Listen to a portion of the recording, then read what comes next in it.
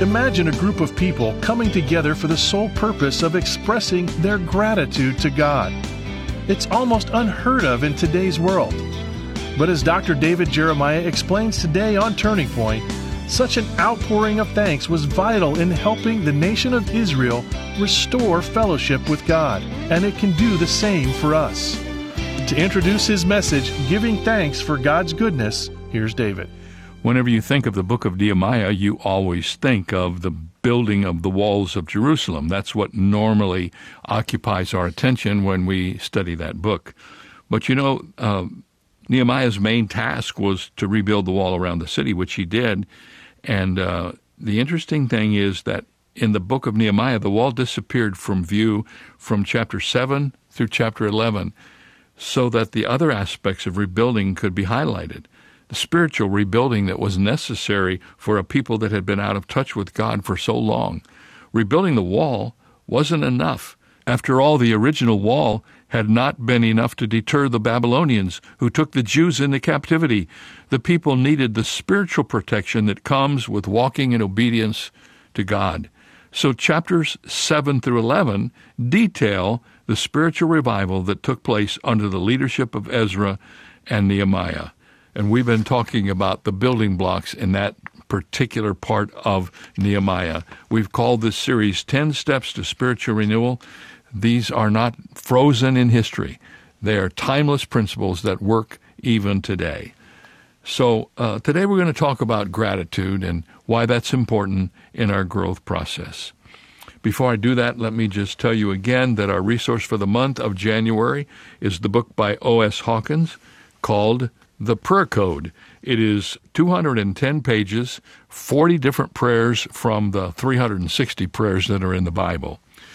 Do you know the only thing the disciples ever asked Jesus to teach them was to teach them to pray?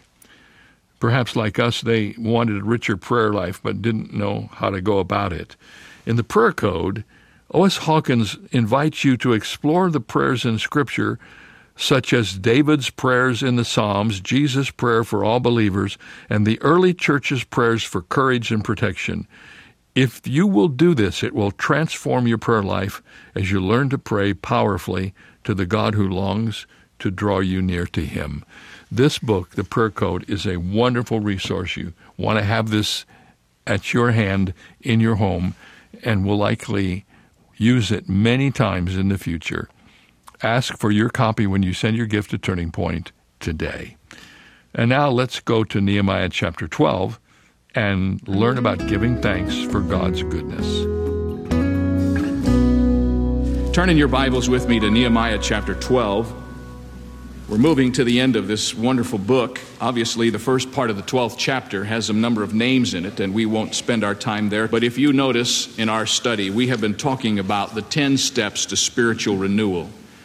We have looked at Nehemiah 8, beginning as the second half of the book does, and we have talked about the things we need to do to get back into fellowship with the Lord or to create renewal in our own lives. One is we need to get back to the book, Nehemiah 8. 2, we need to get serious about obedience. 3rd, we need to get concerned about sin. 4th, we need to get caught up in worship. 5th, we need to become accountable for our conduct. 6th, we need to take a pledge to give. 7th, we need to offer ourselves for service. 8th, we need to give thanks for God's goodness. These are just activities that are a part of the renewal process. Now, the 12th chapter of the book of Nehemiah is a very interesting, blunt reminder to us of an unfinished task.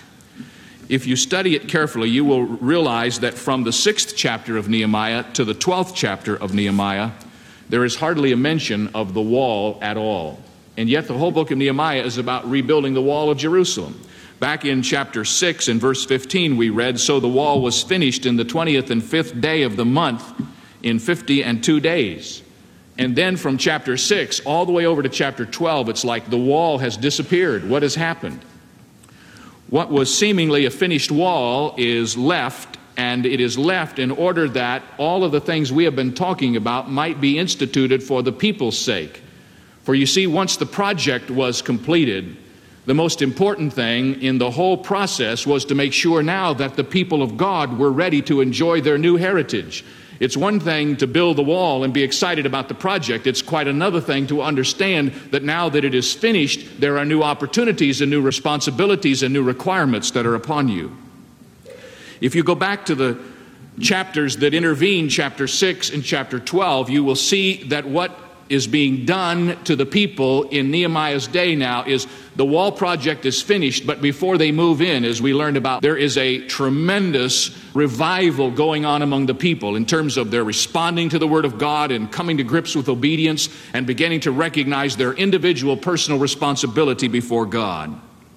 There is an interruption between the completion of the wall and the celebration of the completion of the wall.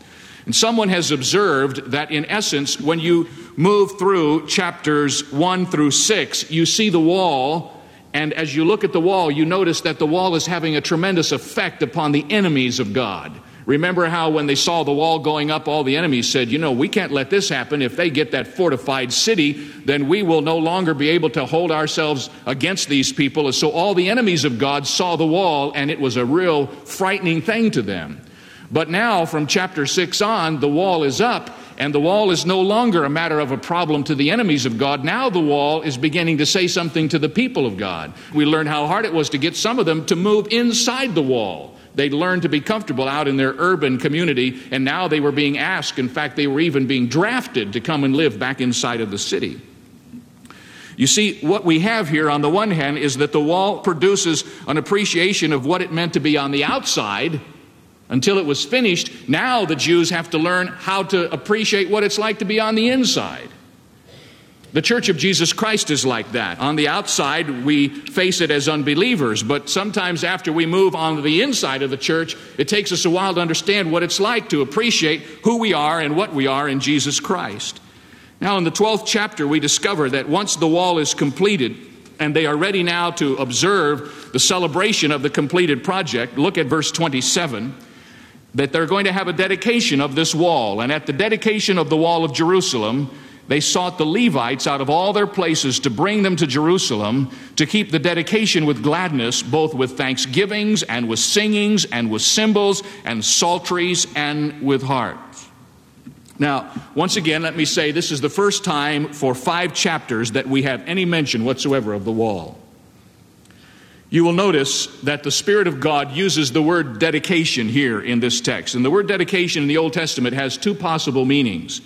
The first Hebrew word means to consecrate or set apart to God. But there's another word for dedication that means to mark the beginning of a new thing. And that's the word that's used here. They are marking the beginning of a new thing. Isn't it interesting? We look at the dedication as a celebration of the completion of the project, but the people of God are being taught that this is not the completion of a project, but this is the beginning of a new thing. Quite often when churches build buildings, they focus on the construction of the facility, and they pour all of their efforts into the building of the facility. Once the facility is completed, their goal has been fulfilled, and they haven't seen beyond the goal to the purpose of the building. And so we have these unbelievable statistics about how most pastors don't survive the first 2 years after a new building is completed, because the folks have focused on a project, and once it's completed, they've lost sight of their goals. Now, God has worked diligently with the people of Israel to keep that from happening. The wall is up. Now they're going to dedicate themselves to their new life as a people of God. Now, I want you to notice briefly just 4 things that happen as the result of their moving inside the walls and the completion of this project. First of all, there was a purification that took place. Notice verse 30. And the priests and the Levites purified themselves and purified the people and the gates and the wall. At the dedication of this wall, there was a tremendous realization that there needed to be a purification of the people. Sometimes you and I don't understand when we first come to Christ how important that is, but we aren't saved very long, and hopefully not a part of the church for very long, before we begin to realize that God wants pure people. He wants people who will live holy and righteous life before Him. When you come to grips with who Jesus is, and when you understand what the Bible says about the nature of this world, if you really believe that, you cannot live your life the way everybody else does. You will be called to a sense of holiness and righteousness in your own walk with Him, and it will be a constant goad within your spirit to walk in fellowship with Him as you have not before. If you and I could only understand the principle and appreciate the fact that God sets forth for us of holiness and righteousness, I can tell you one thing for sure. Many of the petty little things that come up for discussion among us would never hit the agenda. The things that we argue about, whether we can do or whether we shouldn't do, we would be so consumed with our desire to please God that all of those things would be dissolved in the periphery of our lives. There was something else in this passage of Scripture that they were called forth to do, not just purification. Beginning at verse 31, we come to the second thing. Notice in chapter 12, verse 31.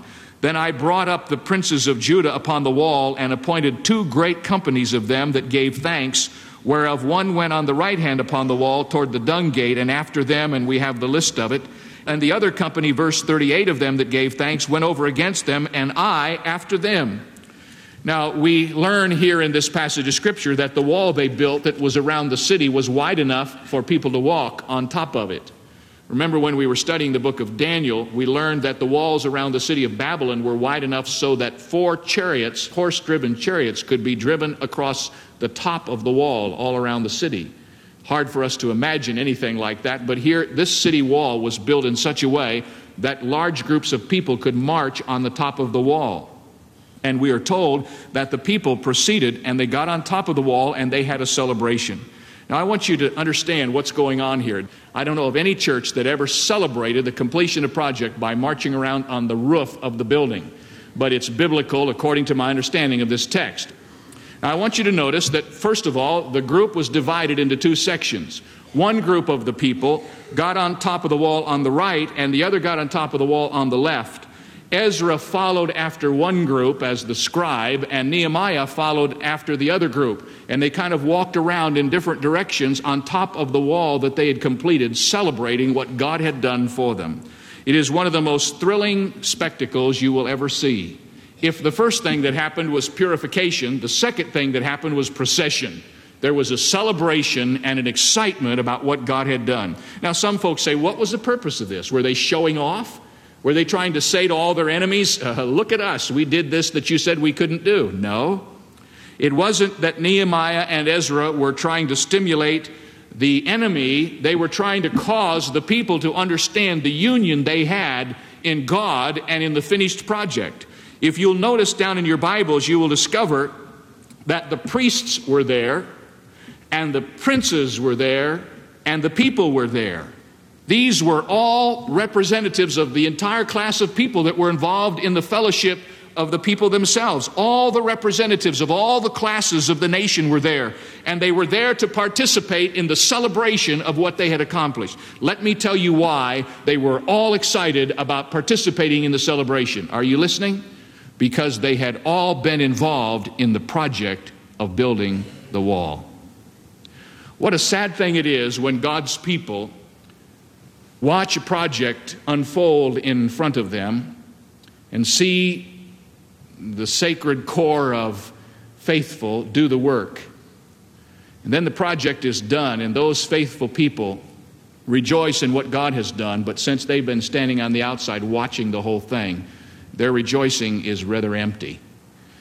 The procession around the wall, the celebration representing all the people, was because all of the people had been involved in the process. You know, we are a non-participatory culture. Let's face it. Most of us have worked hard to set up our defense mechanisms so that nobody can get to us to get us involved in anything we don't want to do. We want to go home at night and watch television and relax after a hard day at work, and don't mess up my life by asking me to do something else. And yet somehow in our twisted thinking, we have this idea that because we have done that, we're still going to get all the blessings that come at the end of the way. And my friends, it isn't going to happen that way. If you aren't involved in what God is doing here now, if you are not giving of yourself sacrificially in your effort and your service, there's going to be a time of great emptiness in your life when we march around the wall someday.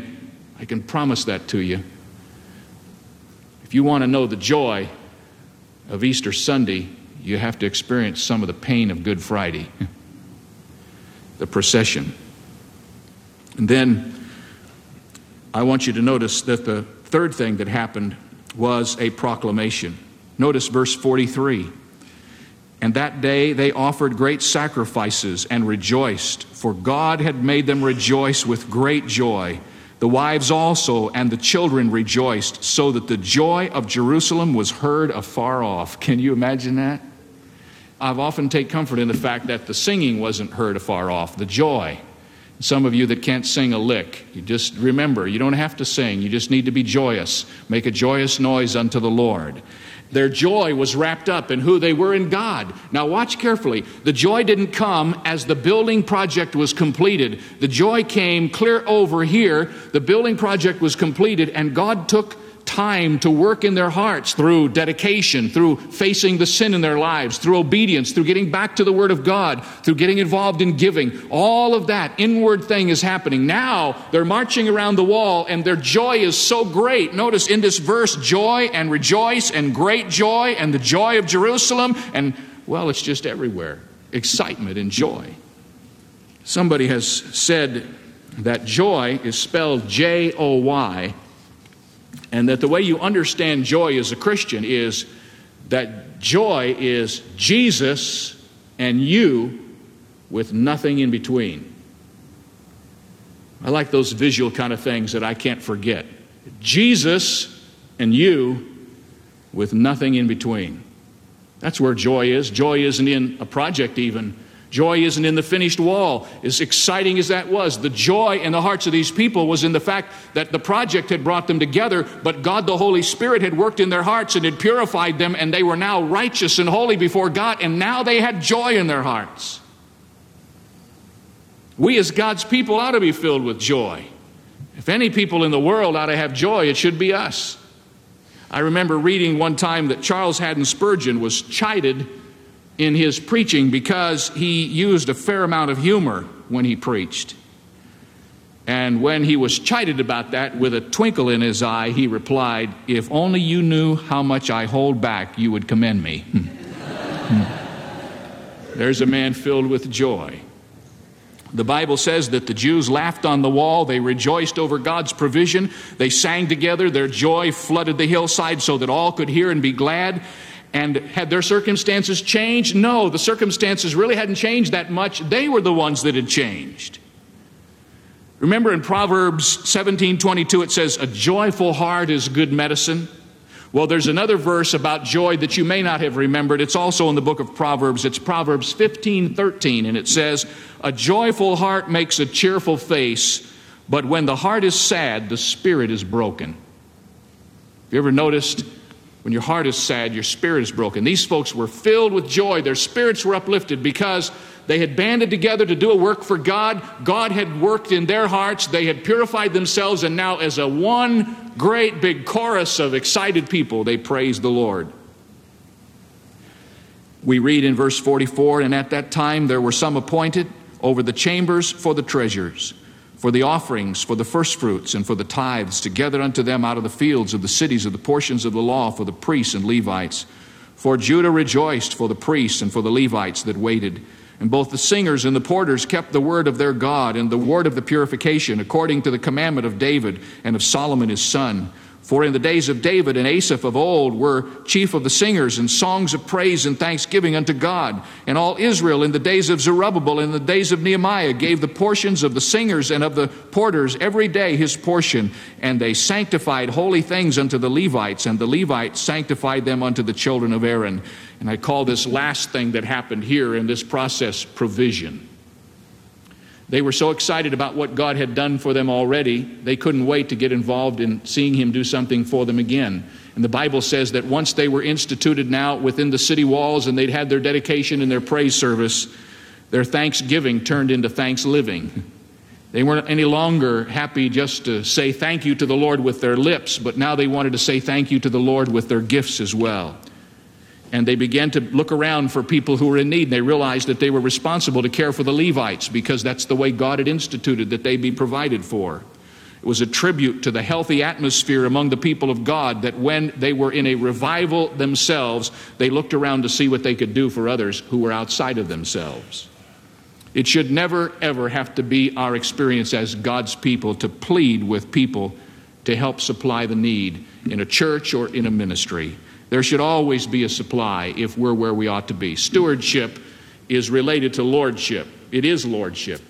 And if we are where we ought to be spiritually, if all of God's people within the community of believers were where they ought to be, we would not only be a thankful people, but we would be a people who gave over and abundantly. And many of us in this congregation could easily be qualified like that. You see, thanksgiving is always followed by thanks-living.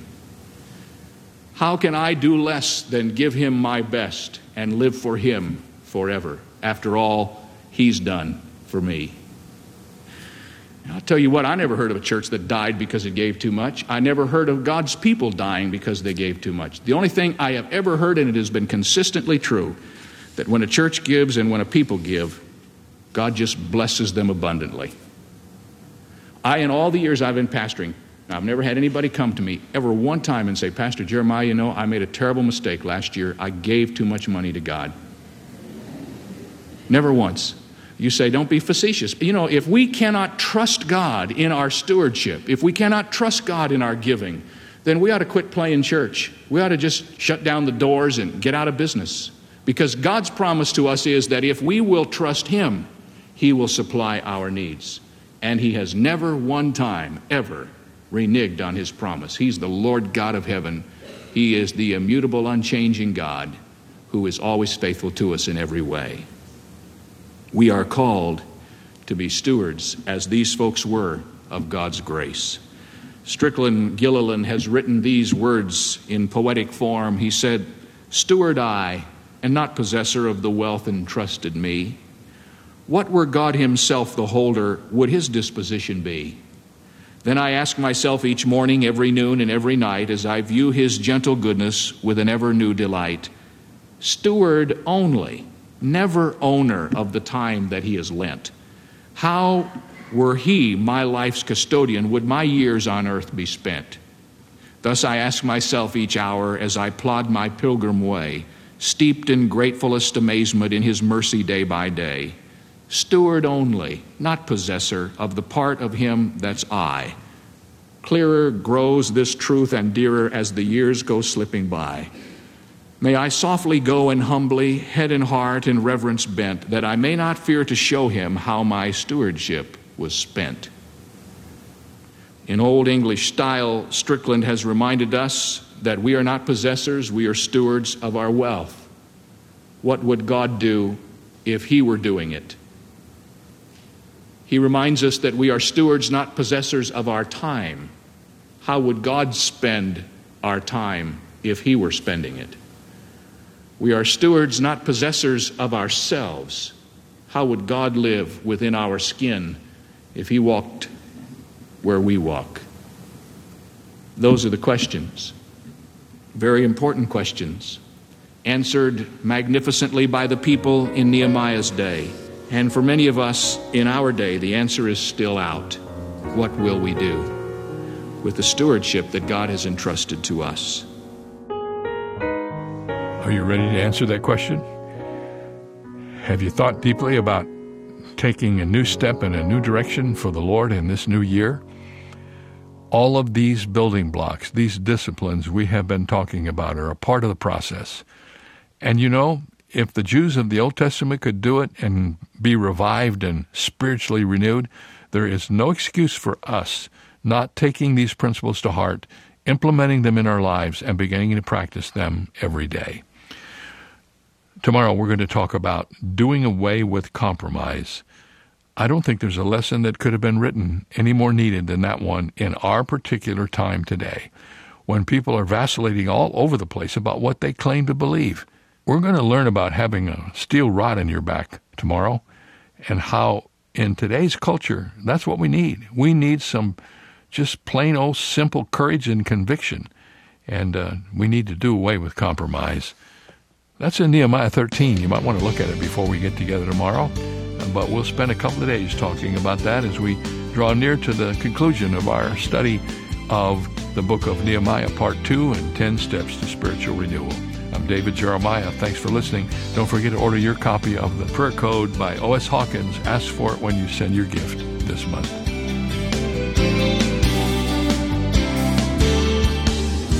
For more information on Dr. Jeremiah's series, 10 Steps to Spiritual Renewal, please visit our website, where you'll also find 2 free ways to help you stay connected: our monthly magazine, Turning Points, and our daily email devotional. Sign up today at davidjeremiah.ca/radio. That's davidjeremiah.ca/radio. Or call us at 800-946-4300. Ask for your copy of O.S. Hawkins' latest book, The Prayer Code, 40 Scripture Prayers Every Believer Should Pray. It's yours for a gift of any amount. You can also purchase the Jeremiah Study Bible in the English Standard, New International, and New King James versions, available in several durable and stylish cover options. Get all the details when you visit our website, davidjeremiah.ca/radio. This is David Michael Jeremiah. Join us Monday as we continue 10 Steps to Spiritual Renewal, here on Turning Point with Dr. David Jeremiah.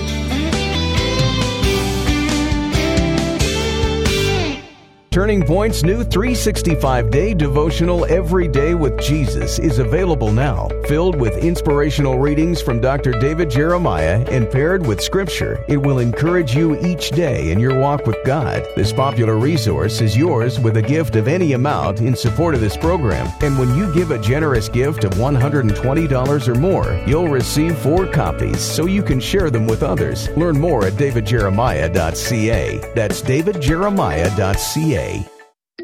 Turning Point presents the Jeremiah Study Bible, drawing on more than 40 years of study by Dr. David Jeremiah. Take your personal Bible study deeper with unique introductions to each book of the Bible. 55 full-page articles exploring the essential themes of the Christian life. 8,000 study notes with insightful and practical content, an extensive cross-reference system, and helpful sidebars that extend to topics beyond the study notes. You can also take advantage of online resources available to you at jeremiahstudybible.com. Great for individual or small group studies, this Bible is available in the New King James and New International versions in standard or large print, as well as the English Standard Version in standard print with several cover options. For more information or to order your copy, go to davidjeremiah.ca/JSB. That's davidjeremiah.ca/JSB. The famous actor John Wayne had an interesting way of looking at the future.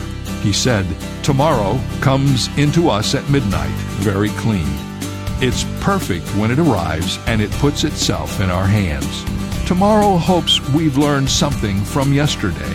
But sometimes, even at midnight, when a new day arrives, we are still burdened with concerns from yesterday." That's where one of the Bible's greatest promises comes in. Lamentations 3:22 and 23 says that God's mercies and compassions are new every morning without fail. When God's mercy is new every morning, tomorrow is truly a brand new day. This is David Jeremiah encouraging you to get on the road to new life. Discover God's mercy and compassion on Route 66. Route 66, driving the word home. Log on to Route66Life.com. Start your journey home today.